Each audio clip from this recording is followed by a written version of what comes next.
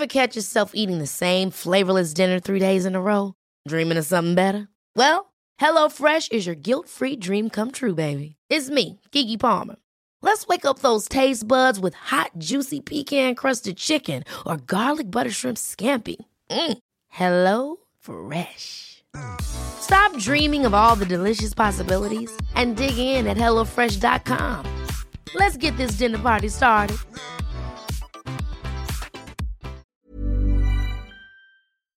Ukas annonsør i Foreldrerådet Ekstra.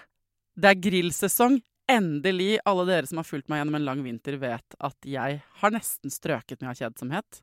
Men nå kan vi spise ute, vi kan leve ute, vi kan henge ute, og vi kan grille. Ekstra har sitt største grillutvalg noensinne, og hør godt etter nå. Her en del av grillutvalget deres. Habanero-pølser, salsiccia-pølser, black-aged pepper-pølser, cheesy bacon-pølser, beefy burger, cheesy burger, skinny burger, big beefy gourmet-burger, fiskeburger med hvitløk, fiskeburger med bacon, rødbet og søtpotetburger, soppburger, barbecue, grillfilet, svinenakke med oregano og tomat, urtemarinert fårefilet, brisket, eller brisket som det egentlig heter, T-bone steak, flank steak, tomahawk, laksefilet med pesto, laksefilet med sitron, scampi med hvitløk og urter, crispy fiskeburger med ost, kyllingfilet med sitron og urter, kylling overlår, gyros, kyllingspyd, smoke, barbecue, lårfilet av kylling og entrecôte. Takk for meg. Dette bare noen av produktene i Ekstra sitt største grillutvalg noensinne, og kommer blant annet fra Norges mest prisvinnende grillserie, Grill Perfekt.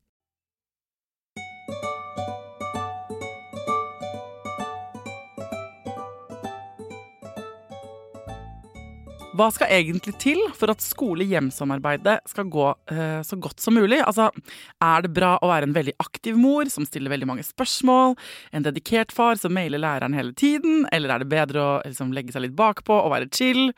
Hvor mye kan man forvente å få av informasjon fra læreren til barnet sitt? Hva kan man forvente at skolen legger til rette for? Mange konflikter som oppstår mens barnet ditt i skolealder, handler om at man ikke helt trygg på hva kan man si og ikke si, og hva lærerens jobb, og hva din jobb? Føler jeg da. Så hva kan man gjøre med det?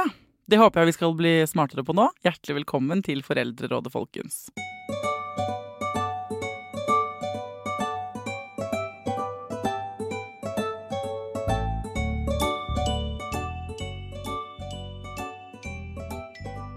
Hjertelig velkommen til Foreldrerådet, Hilde Lengali, daglig leder i Steinerskolens Foreldreforbund.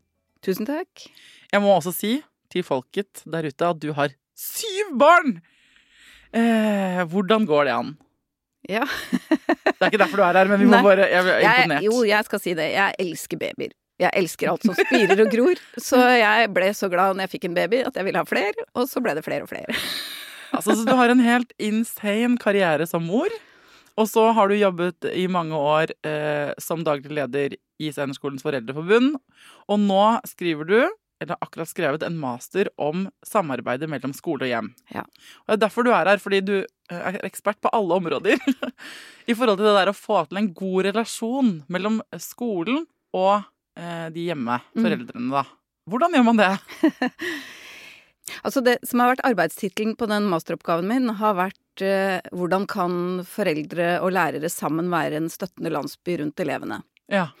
Så jeg liker den landsbyforestillingen, og da det ikke noe sånn kjip landsby med noe jantelov eller noe sånt, da det liksom den drømmelandsbyen hvor vi voksne rundt barna og hjelper og støtter dem sammen. Ja.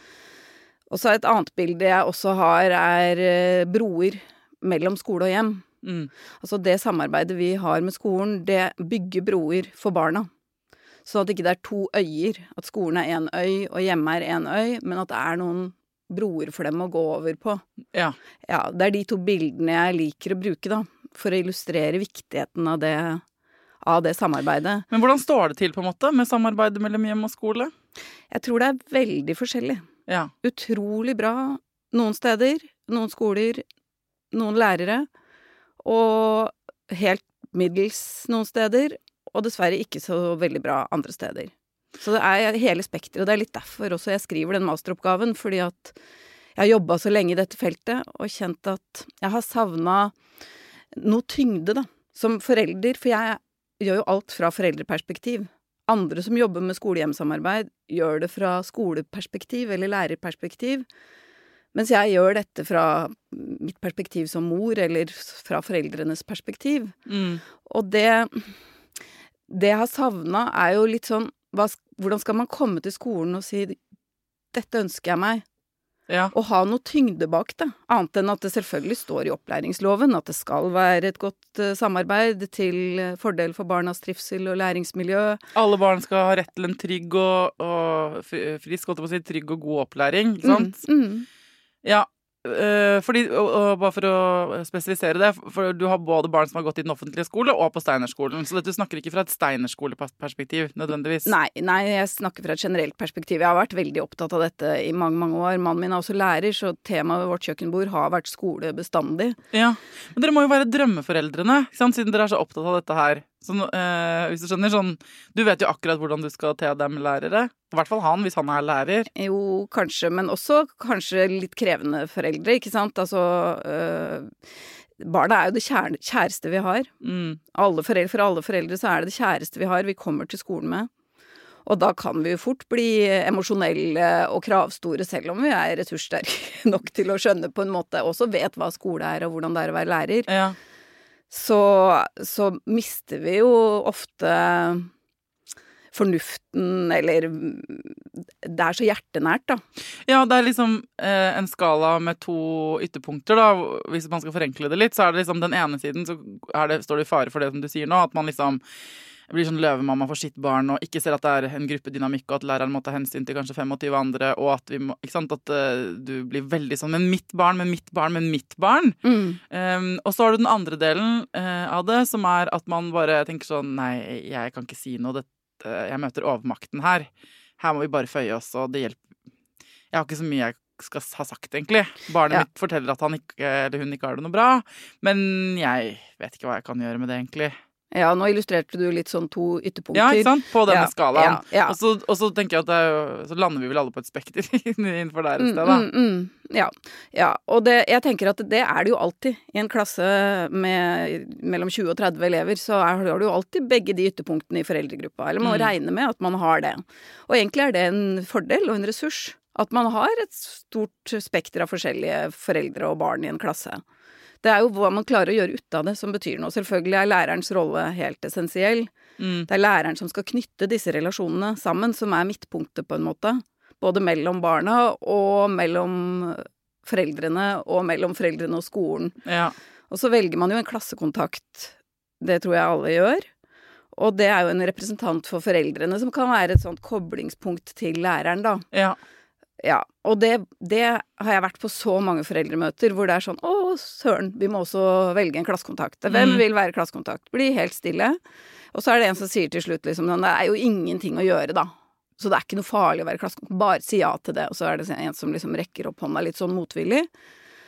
Og jeg tenker det er så synd at der ligger nok ansvaret på skolen, for det er skolen som må ha et opplegg klart. Foreldrene kan ikke finne opp det på nytt. Vi kommer jo til skolen kanskje bare med vår egen erfaring som skoleelev for lenge siden en gang. Med barna våre da, og så vet vi ikke helt hva vi kan forvente oss. Og jeg tenker at som foreldre skal vi forvente oss at foreldremøter for eksempel er noe vi gleder oss til. Ja? Ja. Er det sant? Ja. Jeg har snekt meg unna så mange de siste. Ja. Beklager det. Er det kanskje fordi at ikke du gleder deg da? Ja, hvis jeg skal snakke over av min erfaring, prøve å gjøre det uten å liksom dele for mye av noen andre enn meg selv, så er det sånn at jeg er jo en sånn som alltid i livet blir sånn reiseleder. Ikke sant? Og så har jeg rett og slett følt at det ikke har vært rollen min i klassen. Jeg vet ikke, jeg har ennå ikke hatt et eneste verv, noe som er helt sykt fordi man går i 6. klasse. Og jeg følte det nå, for nå fikk vi sånn mail sånn, vi trenger en FAU-representant, vær så snill og still. Akkurat sånn mail, eller sånn, en maseoppfordring da. Og så tenkte jeg sånn, tenk at jeg ikke har vært. Jeg sitter på kanten av stolen hver gang. Men jeg føler nok ikke det samholdet, eller den relasjonen. Og jeg er litt skuffa over det egentlig, fordi helt siden tiden man begynte på skolen, så hadde jeg sett for meg, jeg vet ikke hva jeg hadde sett for meg, men jeg har jo bare ett barn da. Og jeg er vant til at liksom i livet mitt så ny skole, eller ny tilværelse, eller nytt sted å bo, så knytter man bare masse Man blir en ny gjeng, da. Og så har det ikke vært sånn. Jeg vet ikke om det var at jeg hadde en slags sånn mindreverdighetskompleks da jeg møtte han, når han begynte i første klasse, at akkurat i hans klasse så er jeg en del yngre enn de andre foreldrene, ikke sant? Sånn, eller om det, jeg vet ikke hva det var som slo inn, men det har fått en slags sånn følgefeil. Og så har vi masse kontakt med skolen, men ikke i de foraene. Ikke sant? Sånn at jeg føler at jeg snakker masse med læreren, men 1-til-1 da. Ja, altså jeg har jo vært på foreldremøter hvor det står 60 plastikkstoler, for det er 3 trinn som kommer samtidig, som vi skal på en eller annen slags forestilling, og så er det et informasjonsmøte om nasjonale prøver, og om ting som egentlig, selvfølgelig vi bryr oss jo om det, fordi det handler om barnet mitt på et eller annet vis, og kanskje noe informasjon fra læreren om hvordan det går i klassen, men jeg har tenkt særlig i arbeidet med denne masteroppgaven, at det er i hvert fall 3 ting som alle foreldremøter må inneholde. Og det er god informasjon fra skolen om hvordan det går i klassen sosialt, og hva klassen jobber med faglig. Og så må det være tid til at foreldrene blir kjent med hverandre, og egentlig også da læreren blir kjent med foreldrene. Fordi det er jo ikke en enveisrelasjon, det er jo en toveisrelasjon, altså det brobildet mitt. Der skal jo også læreren vite noe om hvordan barnet har det hjemme. For hvis ikke læreren vet at bestemor er syk, eller kanskje mor er syk til og med, så er det jo noe barnet har med seg på skolen som endrer adferden litt, som kanskje gjør at barnet er mer urolig eller stillere, eller det det bruker. Så den kunnskapsutvekslingen, den tenker jeg er helt essensiell for at barna skal få det beste ut av skolegangen sin. Ja, kan du ikke si litt om hva du har funnet at det er liksom, fordi jeg føler at denne samtalen her, den skulle jeg gjerne hørt, og den informasjonen skulle jeg gjerne hatt da han begynte i første klasse. Og hvis jeg hadde hatt flere barn som hadde begynt på skolen, så hadde jeg jo hatt økt kompetanse for hvert barn. Sånn at de som kommer nå, som jeg kjenner som har barn som begynner i første klasse, jeg er sånn, pass på å snakke mye med læreren. Altså, da kommer det en sånn råd som er egenerfarte råd, ikke sant? Men kan ikke du gi folk en sånn startkit til hva de burde vite når de går inn i skolen generelt? Eller inn i en ny skole, eller en ny skolehverdag. Hva er det man burde ha med seg? Hvordan er det funker, på en måte? Ja, og jeg tenker det er jo ikke heller for sent. Altså, det er jo aldri for sent å gjøre noe med det, fordi at som forelder så kan vi spørre. Det vi har, i foreldrerollen så ligger det 2 oppgaver, har jeg tenkt. Og den ene er å støtte skolen, så støtte eleven og barnet vårt da, i sin skolegang. Støtte læreren i sitt arbeid med klassen og elevene, og vårt barn. Og så er det å varsle når det er noe vi ikke synes er i orden, eller lurer på, eller altså spørre høyt. Hvis det er noe vi lurer på, eller tenker at dette kunne jo vært bedre. Så i forhold til det med foreldremøter, og hvis du føler det da, at det her er ikke, for jeg tenker på de andre foreldrene i klassen til barnet ditt, det er kollegiene dine på en måte. Du skal tenke de er like viktige for deg som kollegaene dine på jobb, i forhold til at dere er sammen om barnas beste. Fordi det å vite hvem de andre foreldrene er, og hvis du kommer på et foreldremøte og det ikke er lagt til rette for at man presenterer seg for eksempel, og sier, du trenger ikke å si mye, jeg har tatt tida mange ganger på hvor lang tid det tar, og det tar 3 minutter cirka hvis 20 foreldre presenterer seg med navn på barnet sitt og hvor de bor, som et eksempel. Og det tar 7 minutter hvis alle foreldre skal si maks 1 til 2 setninger med noe fint om barnet sitt.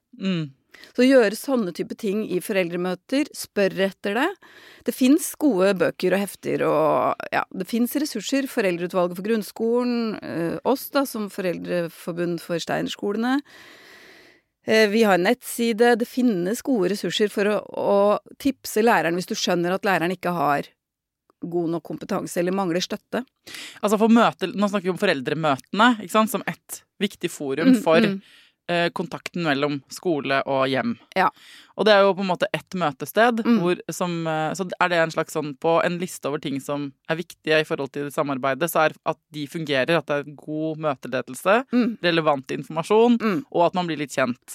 Det er helt grunnleggende, fordi at de er midtpunktet. Hvis ikke du har gode foreldremøter, så er det også vanskelig å planlegge foreldrefester, eller turer på skøytebanen sammen en lørdag tilfeldigvis, eller bursdager. Hvordan gjør vi med bursdager er jo et evig tema, ikke sant? Fordi at det som er aller viktigst, det er ikke sånn at man blir helt enig om at sånn skal alle bursdager til alle barn i denne klassen feires. Men man må unngå at 2 eller 3 barn i en klasse aldri kommer i bursdag. Ja, det har alle foreldre et ansvar for. Å legge til rette for at vi planlegger bursdagsfeiringer i denne klassen sånn at vi er helt sikre på at ikke 2 eller 3 barn i klassen aldri kommer i bursdag, eller kanskje kommer i 2, mens alle de andre er i minst 10. Ja, det må være en sånn, for barna snakker om sånne type ting. Ja, når jeg sitter og samtidig som du snakker, så veier jeg det opp mot min egen erfaring, og så lurer jeg på om det for min del er litt sånn at jeg kan føle meg som en elefant i et glasshus. Og det har kanskje hatt den erfaringen noen ganger, allerede fra barnehagen. Sånn, jeg er ikke så veldig redd for det, egentlig. Jeg er ikke noe redd for å stille et spørsmål i en sal med mange som sitter helt stille. Men jeg kan føle meg litt sånn min følelse der både når tiden man begynte i barnehagen og på skolen, var at her er det noen innforståtte ting som jeg ikke skjønner.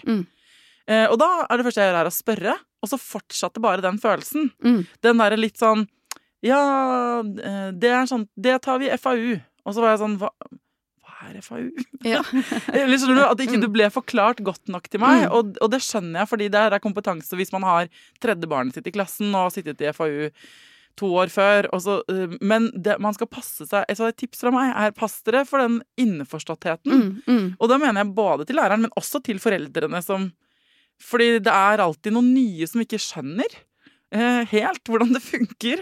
Og selv om jeg sto i det en stund, så kunne jeg fikk ikke ristet av meg den følelsen av at her er det bare jeg. Det er åpenbart bare jeg som har den oppfatningen. Ja, det er veldig synd, altså. Ja. Sånn skal det ikke være. Nei, det skal ikke, men det er jo noe med kultur og miljø, ikke sant? Hva slags miljø er det lagt til rette for å informere? Tenker man på det, at det er jo alltid foreldre som kommer med sitt første barn i en klasse?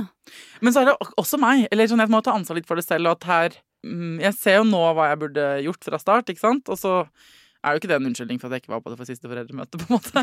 Nei, altså spørre da. Ja. Det er ikke flaut å spørre, så det å fortelle seg selv på nytt, at spør og spør og spør, og hvis du ikke finner informasjon, spør på nytt. Ja. Hvis det er noe du tenker, fordi at hvis du tenker du går på et jobbmøte, og det ikke er planlagt, man ikke egentlig vet hva slags agenda man har, det kan jo ikke bli bra. Så det at foreldrekontakten, altså klassekontakten og kontaktlæreren i klassen sammen planlegger et foreldremøte med tanke på alle de tingene der. Det er viktig, fordi at hvis ikke så du kan ikke ta hele det ansvaret helt alene som enkeltforelder. Nei. Selv om jeg sier spør, så spør klassekontakten da. Og så gi litt ansvar til klassekontakten og kontaktlæreren. Ja. Sånn at de kan skaffe seg den kunnskapen som ikke er så veldig vanskelig tilgjengelig om hvordan får man gode foreldremøter. Øv på det, snakk om det i foreldremøtet, si at nå skal vi prøve noe nytt, nå skal vi prøve å ha taletid, for eksempel. Rekk opp hånda den som ikke har vært på et foreldremøte hvor en forelder har en sak som står hjertet deres veldig nært, som ikke angår mer enn i hvert fall 1/3 av foreldrene, og som de rekker opp hånda, og så får de, hva er det for noe? Det er grunn nummer 2 til at jeg ikke går på foreldremøter. Ja. Og så tar det et kvarter, ikke sant? Ja. Det tar et kvarter. Det tar gjerne det siste kvarteret over tiden. Ja, og hold tida, fordi at foreldre er ganske nøye på foreldremøter. Slutt når det skal slutte. Hold agendaen. Gjør de tingene der, fordi at hvis du ikke gjør det, så for det første så er det jo 30 eller 40 eller hvor mange menneskers tid du sløser bort. Og mange foreldre må jo gå når tida er ute, for de har en barnevakt som må gå. Så det er ikke mulig egentlig å strekke de møtene utover den oppsatte tiden. Og så er det jo et sånn kodeord som jeg alltid får når jeg spør hva er viktig med foreldremøter, og det er kaffe, kaffe og kaffe. Ja. Det må være noe sosialt. For da blir man kjent. Dette er veldig gode innsmett til alle typer møter, og jeg holder en del møter, det har jeg holdt en del, og da tenker jeg det er aldri ok å gå over tiden. Nei. Eller sånn respekt for folks tid, det er det viktigste. Og hvis man ikke klarer å styre tiden på et møte, så er man nødt til å ta det innover seg til neste møte og gjøre noen grep. Og triks nummer 2, og dette kommer fra privat næringsliv, altså, men jeg synes man kan bruke det mer, kanskje andre steder også, det er at man, og dette går til alle sammen som har møte på jobben, hvis dere skal lede et møte en gang, og dere tenker at det er fare for at det dukker opp ting som ikke handler om det som er i det møtet, så dere har ikke tid til å begynne å diskutere det.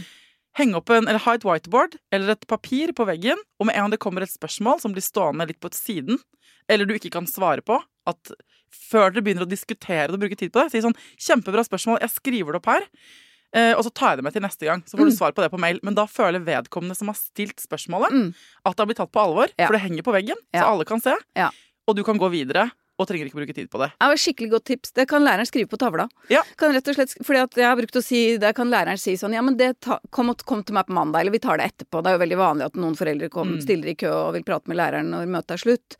Ja, men det var lurt også å skrive det på tavla. Ja, for det å skrive det opp, det kan føles veldig sårbart, apropos at man der kan være noen nye foreldre der som, ikke sant, og pedagoger. Er du pedagog? Nei.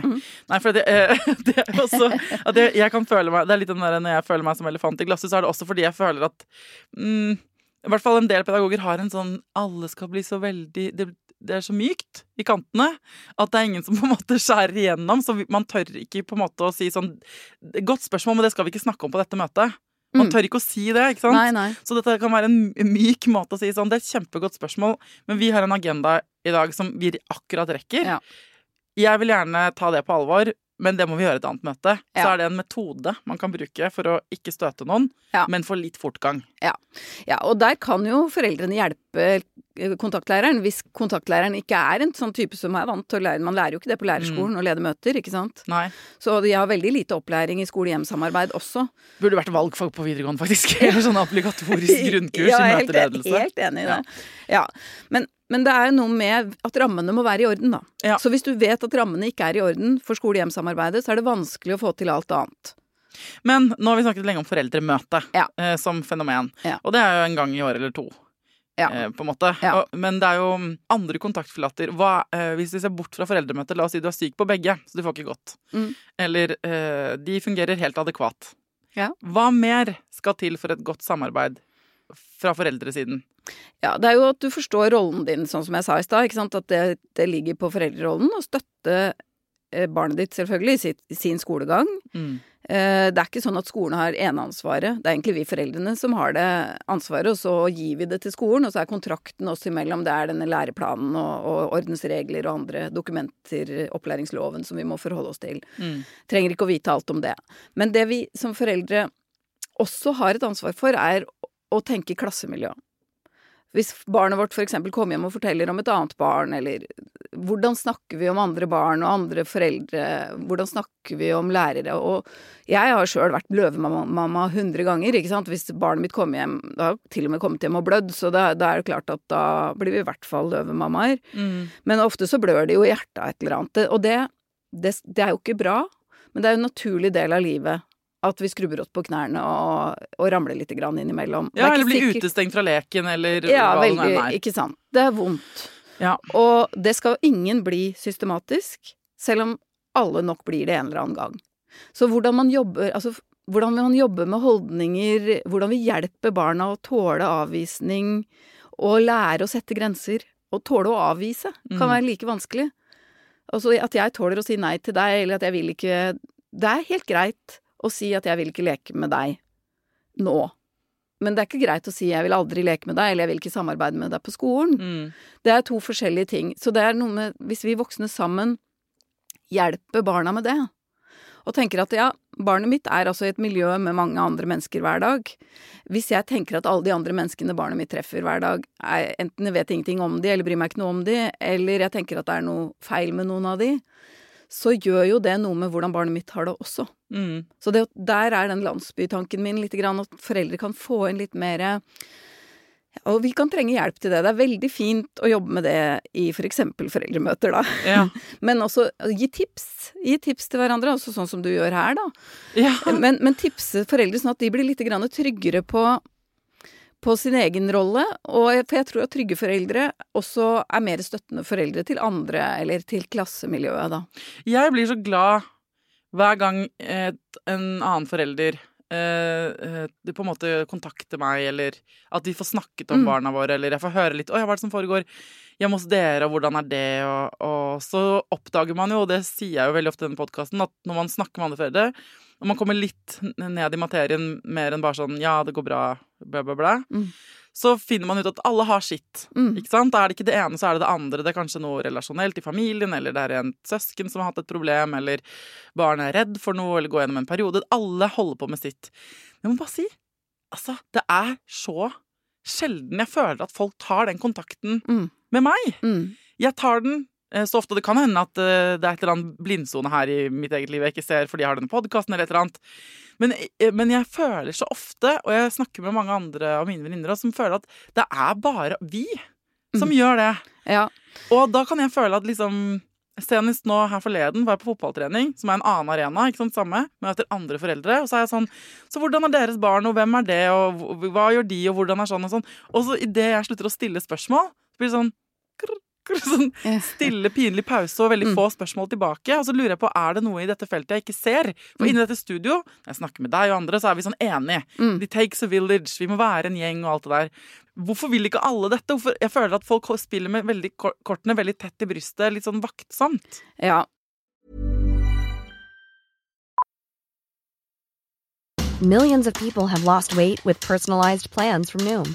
Like Evan, who can't stand salads and still lost 50 pounds. Salads generally for most people are the easy button, right? For me, that wasn't an option. I never really was a salad guy. That's just not who I am. But Noom worked for me. Get your personalized plan today at Noom.com. Real Noom user compensated to provide their story. In 4 weeks, the typical Noom user can expect to lose 1 to 2 pounds per week. Individual results may vary. Hey, I'm Ryan Reynolds. At Mint Mobile, we like to do the opposite of what Big Wireless does. They charge you a lot, we charge you a little. So naturally, when they announced they'd be raising their prices due to inflation, we decided to deflate our prices due to not hating you. That's right. We're cutting the price of Mint Unlimited from $30 a month to just $15 a month. Give it a try at mintmobile.com/switch. $45 up front for 3 months plus taxes and fees. Promo rate for new customers for limited time. Unlimited more than 40 gigabytes per month. Slows full terms at mintmobile.com. Ukas annonsør i Foreldrerådet er Nextory. Det er en lydbok- og e-bok-app. Altså du kan både høre på bøker og lese dem på telefonen din eller nettbrettet ditt. Og akkurat nå så får du 45 dager gratis, både til deg som kanskje har prøvd Nextory før, men også til deg som er helt ny. Jeg digger at også de som har prøvd det før får lov til å prøve igjen. For å få 45 dager gratis, gå inn på nextory.no/foreldrer. Nextory har tusenvis på tusenvis av bøker du kan lytte til eller lese. Og i dag har jeg tenkt å anbefale noen bøker som faller innenfor det som kanskje kalles selvhjelpsbøker. Men den kategorien har jo litt ufortjent dårlig rykte, spør du meg. Den første boka jeg vil anbefale er boka som heter Psykolog med sovepose. Johanne Refseth, som har skrevet den boka, var jo gjest her for noen uker siden. Den er absolutt verdt å lese eller lytte til. Andre anbefalingen jeg vil gi deg er Sissel Grans bok Men størst av alt er begjæret, som handler om det å begjære noen andre enn den du er sammen med. Og jeg har også laget en episode med Sissel Gran om det temaet for et par år siden. Den boka er fantastisk. Hvis du har lyst til å prøve ut Nextory for første gang, eller har prøvd ut før, men vil prøve det ut igjen, helt gratis i 45 dager, gå inn på nextory.no/foreldrer. Jeg har en fortelling da, som jeg bruker å fortelle når jeg holder foredrag for foreldre og lærere, som var nok en erfaring jeg gjorde ganske tidlig som mor i skolen, og som nok har påvirket meg veldig mye i forhold til trua på dette samarbeidet. Det var en gutt i 2. klasse kanskje, så han hadde ganske sånn aggressiv adferd mot de andre barna. Han kunne dytte, han kunne slå, han kunne si stygge ting. De andre barna kom hjem og klagde på denne gutten. Og læreren var jo litt sånn oppgitt, eller altså ikke oppgitt, men fikk jo mange klager fra andre foreldre på den gutten. Ja, det skjønner jeg jo. Og foreldrene kjente ikke hverandre godt nok til at de tok kontakt med foreldrene til gutten, ikke sant? Så det begynte å bli en sånn stemning blant de andre foreldrene at de håpet at den gutten skulle slutte på skolen. Fordi at barnet deres hadde det vondt på grunn av de tingene han gjorde mot dem da, så at de ikke ville gå på skolen fordi at de var redde han, eller så det går an å forstå det også. Men det er jo det har jeg opplevd mange ganger senere, at foreldre kan få en sånn, hvis bare det barnet slutter, så går det bra. Så det var blitt litt sånn der. Og så var dette en klok lærer som tenkte, hva skal jeg gjøre med dette? Og turte å prøve noe hun ikke hadde gjort før. Så hun skrev i innkallingen at alle foreldrene kunne forberede seg på å fortelle 2 minutter om barnet sitt på en sånn måte at barnet kunne sitte ved siden av og høre på. skulle ikke si noe som Nei. barnet ikke kunne høre, ikke sant? Man skal ikke utlevere barnet. Nei, men barna var ikke med. Barna var ikke med. Det var bare formen på men, det. Ja, ideen er at barnet er i midten, alltid. Ja. Og så kom jo foreldrene, og kanskje et par som forteller om sitt barn, og så var det foreldrene til denne gutten. Og de begynner med å si at da han var 4 år, så fikk han hjernehinnebetennelse, og de har bare han. Og så etter det så har de ikke klart å sette en eneste grense for han, og så begynner de å gråte når de sier det.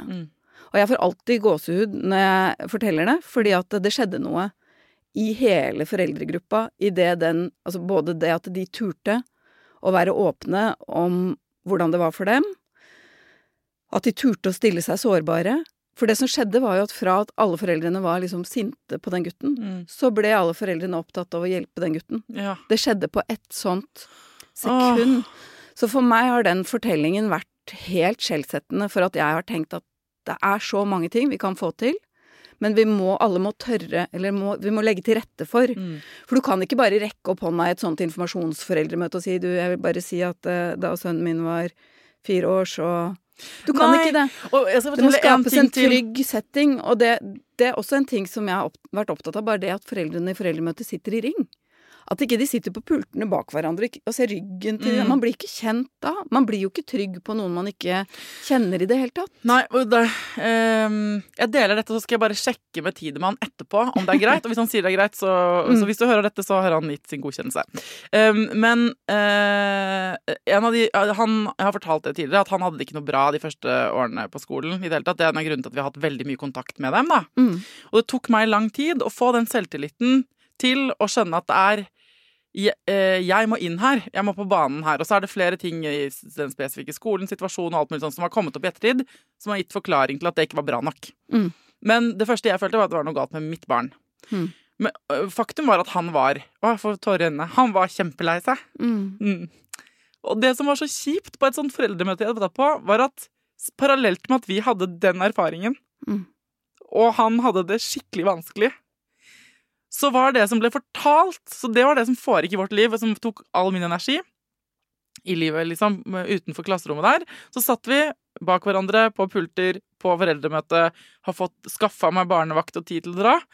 Og så er det som blir sagt fra kateteret blir bare snakket om hvor innmari koselig klassemiljø er.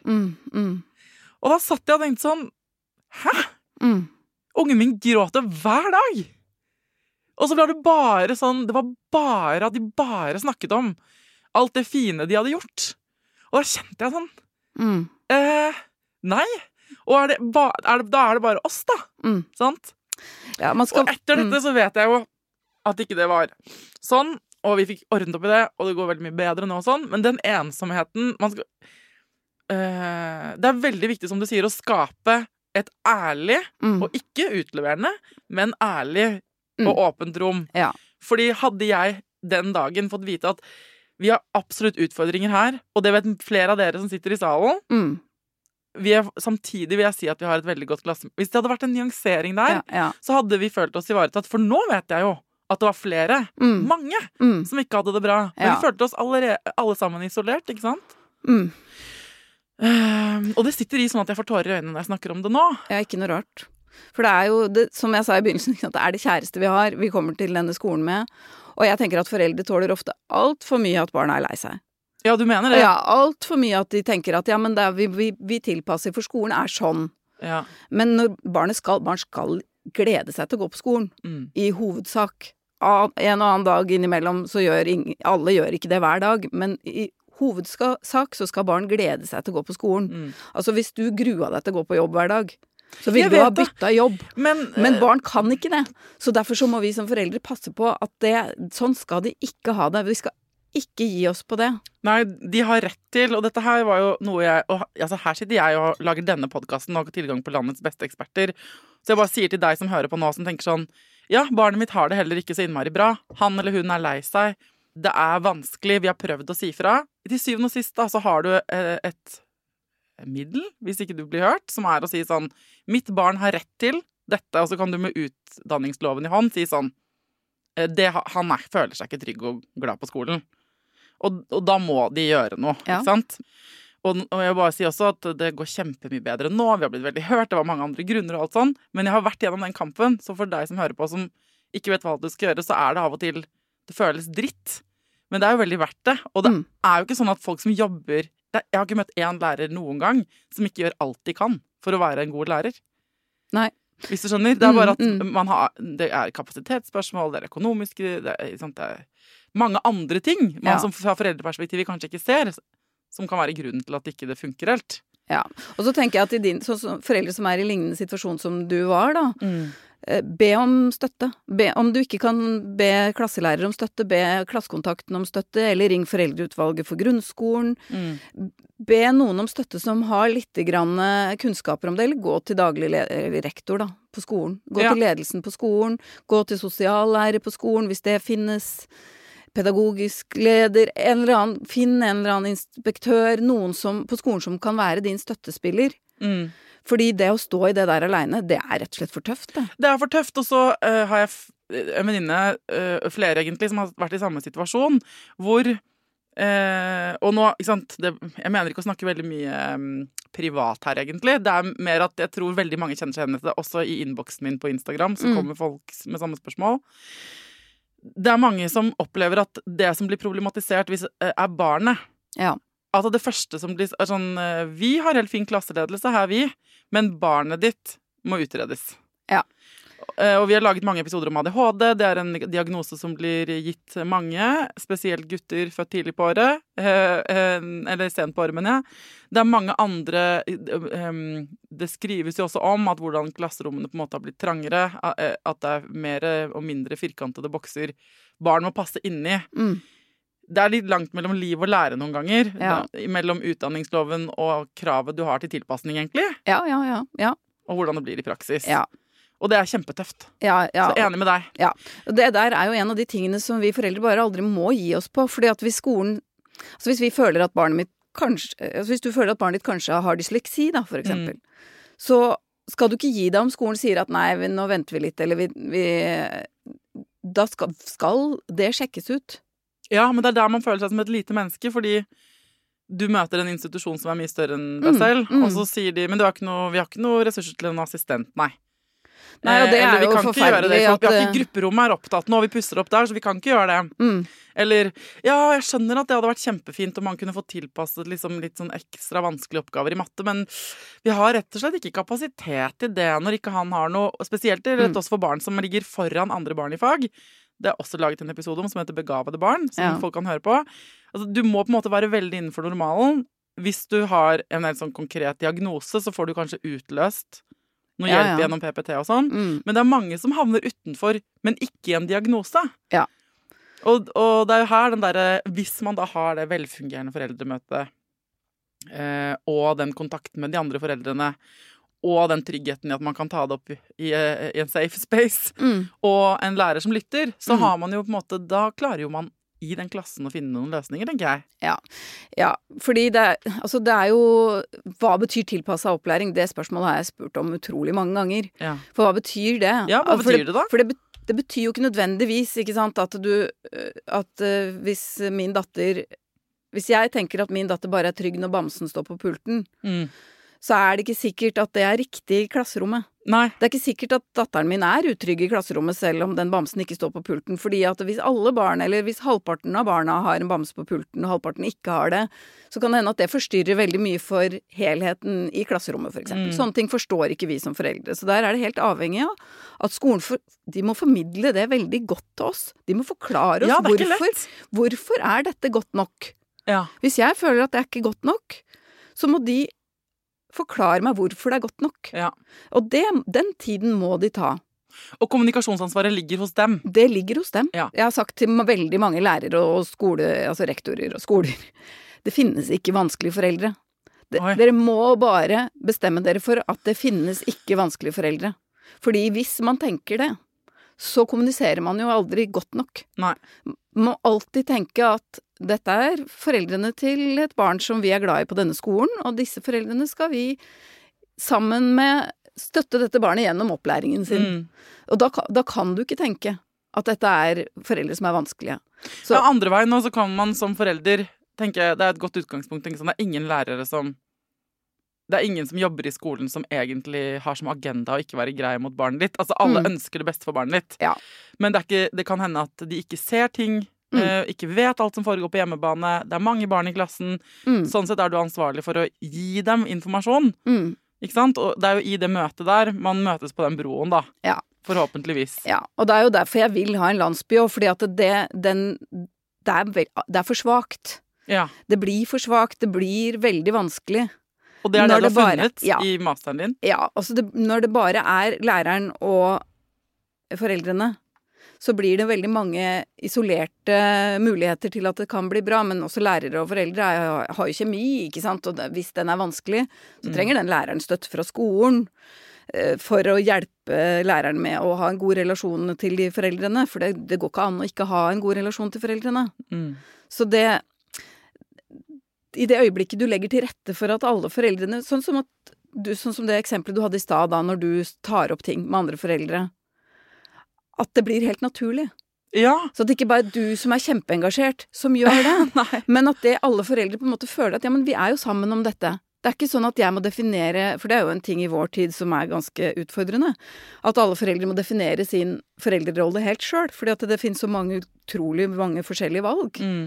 Og det kjempevanskelig, så jeg opplever også at foreldre i dag utrygge på hva som ligger i rollen sin. Og det å skape en sånn type landsby rundt barna i skolen, det hjelper jo elevene og foreldrene til å bli tryggere. Det høres innmari hyggelig ut, og så synes jeg det mye vanskeligere enn det høres ut som i denne podcasten. Jeg har fått et spørsmål. I går fikk jeg en melding som passet helt perfekt med at du skulle komme i dag, fra en lytter som spør, jeg lurer på om du kan lage en episode til om hvordan et problem som oppstår mellom læreren og eleven på skolen kan løses. Jo eldre barnet blir, så forventes mer av dem, jo eldre de blir. Men hva med de barna som ikke har det så veldig bra på en eller annen måte? Hva om læreren ikke så sterk og trygg som person, og ikke tåler ungene så godt? Og så forteller hun videre her at hun i mange år, hun har tvillinger, i mange år så har hun opplevd at hun på en måte har tatt lærerens side. Hun har vært enig med de voksne på skolen, liksom, ok, da det dere som må skjerpe dere, det dere som må skjerpe dere. Og så først nå, etter mange års skolegang, så opplever hun at kanskje ikke det var barna mine som har vært så kjipe. Kanskje det mer til denne sannheten. Så litt den ene enden av skalaen vi snakket om helt innledningsvis, som sånn de som ikke på en måte slår hånden i bordet, da. Men så tenker sånn, å nei, har dere vært kjipe på skolen? Det må dere slutte med, sånn og sånn. Og så oppdager man at kanskje det mer til den sannheten etter hvert. Hun lurer på hva kan hun gjøre? Nå skal barna begynne på ungdomsskolen. De ikke noe fornøyde. De gruer seg. De har dårlig erfaring fra barneskolen. Hvordan kan hun gå inn i en ny skole med blanke ark og fargestifter til på en best mulig måte? Nei, så vi undersøk jo mitt. Vær nysgjerrig og undersøk hva det. Hvis du opplever at skolen faktisk ikke gjør det, og også som forelder, hvis vi undersøker og ser at ja, men barnet mitt jo fornøyd og glad hjemme, men sier at det ikke har det bra på skolen. Så noen ganger så ikke det helt riktig. Det også riktig at noen ganger så har barnet det bedre på skolen, men det kan være altså mine barn jo også så forskjellige. Noen måtte jeg dra informasjonen ut av, andre kom med too much information, ikke sant? Så det jo hvordan vi leser og forstår barnet vårt også, men hvis vi kjenner på det, at her det noe, her det en klump i magen, her det et eller annet. Eller man får mange tilbakemeldinger fra skolen om at barna har oppført seg dårlig. Ja, og det tenker jeg at det ikke bare en dårlig tilbakemelding, det en dårlig tilbakemelding. Fordi det blir som at jeg sier, altså det som skjer på skolen jo skolens ansvar. Foreldre kan faktisk ikke gjøre noen ting med hvordan barnet deres oppfører seg på skolen. Nei. Så hvis skolen kaster den ballen til foreldrene, så gi den tilbake. Bra tips! Ja, gi den ballen tilbake igjen til skolen, fordi at dere kan ikke gjøre noe med hvordan barna oppfører seg på skolen. Man kan selvfølgelig snakke med barnet hjemme og tematisere hva skjedde i dag og sånn, men helt praktisk så fungerer det sånn at hvis noen ringer deg og sier sånn nå har lille Mari igjen vært så kjip mot klassekameraten, det ble en situasjon i dag igjen, oppført seg, ikke hørt etter, vet ikke hva vi skal gjøre. Så er din jobb som mor eller far ikke bare, å herregud, ikke sant? Det er forferdelig å få den telefonen, og det er ikke noe særlig og sånn. Du kan ta det imot, men det er også å si sånn, nei, hva tenker dere at dere skal gjøre? Ja, nettopp. Og det er bare å ta en bumerangen og kaste den tilbake. Hva skal dere gjøre med det? Hva skal dere gjøre med det? Ja, fordi jeg har snakket med foreldre som hver dag har fått en sånn telefon fra skolen, og det er helt forferdelig. Fordi det er jo helt maktesløst for disse foreldrene å gjøre noe med det. Så det eneste som skjer er at barnet får det enda verre. Fordi at det at et barn oppfører seg dårlig, da, hvis det går an å si det, eller i hvert fall på en sånn måte at det ikke går an å jobbe i klasserommet, eller hva det nå enn er. Ja, så må man jo være nysgjerrig på hvorfor det. Hvorfor oppfører dette barnet seg sånn? Og det må bare skolen, den ballen må bare skolen finne ut av. De må løse det. Det er skolens forpliktelse å gjøre det. Ja. Jeg har jo vært også på foreldremøter hvor lærer sier nå må alle gå hjem og snakke med barna sine, sånn at det blir roligere i klasserommet. Ja, da tenker jeg sånn, jeg føler at det er veldig vanlig. Ja, slutt med det! For da, også hvis du er på et foreldremøte og hører det læreren sier det, så rekk opp hånda hvis du tør. Prøv og tør. Gjør det. Og si, det kan jo ikke jeg gjøre. Fordi hvis dere har noen tiltak, for eksempel hvis eleven og læreren sammen har lagd trivselsregler for hvordan vi skal ha det i klassen, og jeg får se de trivselsreglene, så kan jeg snakke med barnet mitt om det. Hvordan er det med det med at vi venter på tur? Syns du det er lett? Da kan jeg snakke om det. Eller hvordan er det med den mobiltelefonen? Har dere blitt enige i klassen om hvordan det skal gjøres? At foreldre sier til ungene sine sånn, må ikke ta opp telefonen i timen. Det er som å si, ikke putt erter i nesen. Altså, barn, det nytter ikke. Det er klassiker. Ja, det er helt klassiker. Det skjedde senest denne uka her. Ja. Jeg vet at det er en klassiker. Og det bare, den ballen hører ikke til hjemme. Den er skolen sin, så hvis skolen er der, og jeg vet at det veldig ofte er sånn, så kan vi hjelpe skolen med å si at ja, men det kan vi jo ikke. Vi kan ikke gjøre noe med det, vi hjemme. Men det man er redd for er den der fronten hvor liksom, jeg føler, kan dette her bare er mine følelser, men jeg har sånt inntrykk av at på den ene siden så står lærerne, eller skolen, og sier foreldre i dag, det er liksom, vi har ansvaret for alt. De bare lemper oppdragelsen over på oss, og så er de grenseløse hjemme. Og så står foreldrene på den andre siden og sier sånn, vi skjønner ingenting. Vårt barn har det veldig bra hjemme, det er null problem. På skolen er det masse stress. For det er litt sånn der polarisert nesten. Er det bare meg, eller? Nei, jeg tror ikke det er bare deg. Jeg tror kanskje det har vært litt sånn lenge. Men det er jo det som hjelper mot polarisering, er jo informasjon, bli kjent med hverandre, bygg de broene. Ja, så hvis dette er noe du kjenner deg igjen i din hverdag som mor eller far på skolen, så meld inn som sak til neste foreldremøte, da. Fordi at det er ikke noe lurt å ta det opp i et foreldremøte tilfeldig. Meld det inn som sak til klassekontakt. Sånn at det kommer på den lista, sånn at det er forberedt. Og hvis det som skjer i det foreldremøtet ikke er godt nok, meld det inn som sak til neste foreldremøte også. Jeg skal stille som FAU-representant, jeg nå. Ja. Jeg bestemmer meg for.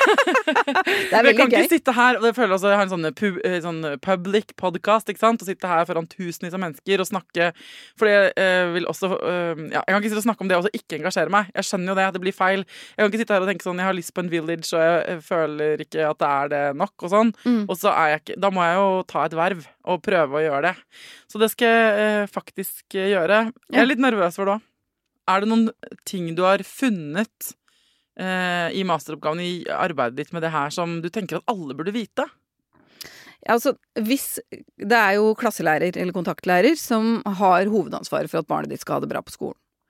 Og hvis klasselærer eller kontaktlærer får støtte, også fra oss foreldre, vi husker å sende noen blomster til sommeravslutning, husker å sende noen gode ord, husker av og til å sende en SMS, si sånn, barnet mitt kom hjem i dag og var skikkelig fornøyd med skoledagen. Fordi at lærere er også mennesker som blir bedre av gode tilbakemeldinger. Og ikke minst nå, etter en pandemi som har slitt noe så inn i helvete på alle som arbeider i skole og barnehage, og alle som har stått på barrikadene. Ja. Så støtt lærerne. Støtt læreren til barnet ditt. Støtt lærerne rundt barnet ditt på sånne veldig enkle måter, men som betyr utrolig mye. Altså gode tilbakemeldinger. Hvis du får en fin ukeplan, send en liten SMS, si god helg. Det var en kjempefin ukeplan. Og så tips fra meg som ikke er ekspert da, fordi jeg føler at jeg har delt mye av min egen reise som mor til et skolebarn.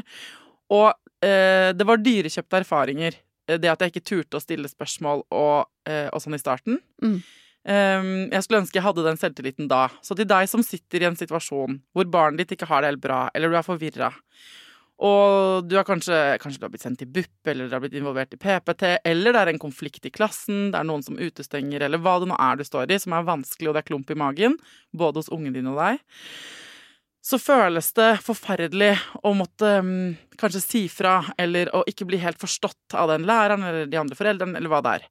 Men på andre siden av å ta den kampen, så blir det hele veldig verdt det. Fordi det nå, og det er ikke det kan være veldig fint å ha masse kontakt med skolen. Den tredje og siste grunnen til at jeg ikke går så mye på de foreldremøtene er jo fordi jeg også har mye kontakt med læreren og resten, altså de voksne som jobber på skolen ellers, fordi vi har nettopp vært gjennom en sånn prosess hvor vi måtte rydde opp i egentlig ikke så mye i forhold til mitt barn, men i vår situasjon så handlet det om andre større ting i skolens ledelse, en del sånne ting som var helt skjult for meg som mamma, og som da involverte andre foreldre og alt sånn, så du vet egentlig ikke, det kan føles som det er ditt barn det handler om, og for deg er det det, men det kan også være en del av en større forklaring, og det vet du ikke før du har stilt alle de spørsmålene, og de rundene er vonde, men på andre siden av det så ligger det litt mer landsbyfølelse da, og da får man kanskje en sånn relasjon at man føler at det er innenfor å sende den mailen med takk for at du er en så god lærer. Ja. Eller i dag fortalte de det som var så fint. Ja, og så er det jo det å be om hjelp. Fordi at hvis du står i en sånn type situasjon, det kan være veldig tøft å gjøre det alene, så snakk med noen nå som du stoler på først. Ja. Det man kan gjøre er kanskje finne en annen forelder i klassen eller en annen. Og så kan man som forelder kanskje, fordi man er såret da, rotte seg litt sammen mot denne ene læreren eller mot skolen, og det er så dårlig, eller det hjelper ikke så mye. Få ventilert gjerne, men gå og snakk med noen. Om ikke det er den læreren, så er det kanskje en inspektør, eller en trinnansvarlig, eller en sosiallærer, som kan være med å hjelpe til, hvis dere står fast i en slags konflikt da. Ja, for å be om hjelp er jo å be om hjelp til å gjøre noe konstruktivt. Ja, det er jo veldig viktig. Så det dummeste vi gjør er å lukke øya og tenke at det bare er 13 år skolegang. Ja, det er jo det viktigste. Altså, det er jo ikke det viktigste, men det er jo veldig viktige år i barnets liv, og det tilbringer jo mer tid på skolen våken ofte enn hjemme. Og til hun som sendte inn melding om sine tvillinger da, som skal begynne på ungdomsskolen, hva tenker du at hun burde gjøre i møte med den nye skolen? Noen foreldre er jo redde for å på en måte sverte ryktet til barna sine før de begynner. Jeg ville ikke ha sagt noen ting om barna mine i det hele tatt. Jeg ville ha prøvd å legge til rette for at foreldrene da skal bli kjent med hverandre. Veldig fort. Spør om det er tema på første foreldremøte, om de skal presentere seg for hverandre. Fordi at når du går inn i tenåringsfasen, det kunne jeg ha lagd mange podcaster om, så er det så viktig at vi foreldre kjenner hverandre. Godt nok til at vi 2 på natta, eller 12, eller når det nå er at angsten treffer inn, at vi skjønner at de ikke sover hos den de har sagt de skal sove hos, eller at vi tør å ringe. Ja, men også hvis mitt barn skal begynne på en ny skole, og jeg vet at han har massive vonde følelser i forhold til skolen generelt, så tror jeg ville snakket med læreren i den nye klassen, og sagt noe om det. Ikke noe, altså sagt noe om sånn, jeg som mor er litt ekstra anspent når han må begynne på ungdomsskolen, fordi mitt barn har ikke hatt det så bra på barneskolen. Veldig viktig det. Jeg trenger at du vet om det, sånn at kan vi ha en sånn litt ekstra relasjon? Forhåpentligvis bare fordi jeg er stresset. Og kanskje det ikke skjer noen ting, men kunne vi hatt det? Og hvis man klarer å lage det båndet, så har man lagt et grunnlag da, for en dialog. Ja, veldig viktig. Det er jo sånn foreldresamtaler, eller utviklingssamtaler heter det vel ofte. Der hører jo den typen informasjon hjemme. Men også når et barn begynner på en ny skole, så er det jo en viktig samtale mellom læreren og foreldrene. Informer om de tingene som er grunnleggende viktig for at den relasjonen skal bli god. Ja. For eldre det blir jo lettere er det også å misforstå det. I første klasse så gråter de jo ofte når de er lei seg. Men når de er 13, så er ikke det go to emosjonelt uttrykk. Nei. Da kan de bli sure eller urolige, eller ikke sant? Man har lært noen andre strategier, da. Ja. Så det er ikke alltid like lett å lese som på små barn. Nei, og barn så forskjellige, så vi kan ikke stole på at vi klarer å lese det. Så et barn trenger ikke være lett å skjønne at et barn ikke har det bra. Eller særlig en ungdom. Kan ikke du forske enda mer på det her, da? Gjerne. Lage en håndbok til hvordan vi skal... Ja, jeg holder på med det. Og også fortelle fortellinger, sånn at man kan kjenne seg igjen, sånn som den fortellingen du fikk der, for eksempel, fra en mor. Så sånne type fortellinger, og så reflektere litt rundt sånn som vi har gjort nå, da. Og hva kan man gjøre da? Ja. Du må gjerne komme tilbake. Hvis folk sitter hjemme og brenner inne med et spørsmål, et konkret spørsmål, og vil ha råd fra Hilde, send det til meg, så kan jeg ringe til henne, så kan hun komme tilbake, sant? Kommer gjerne tilbake. Tusen takk for at du kom til Foreldrerådet. Tusen takk.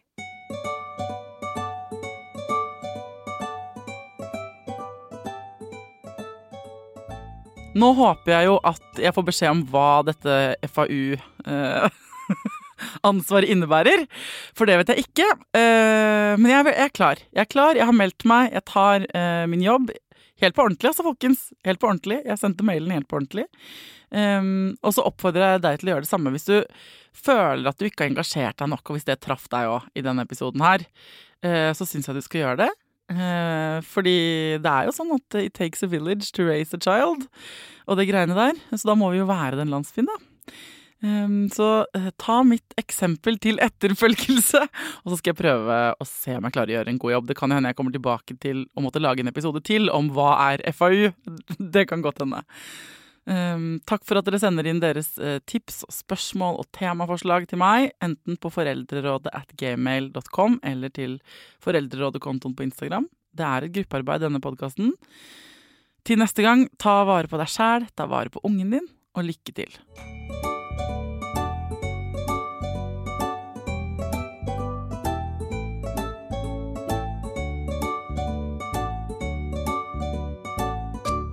Produsert av Klinge.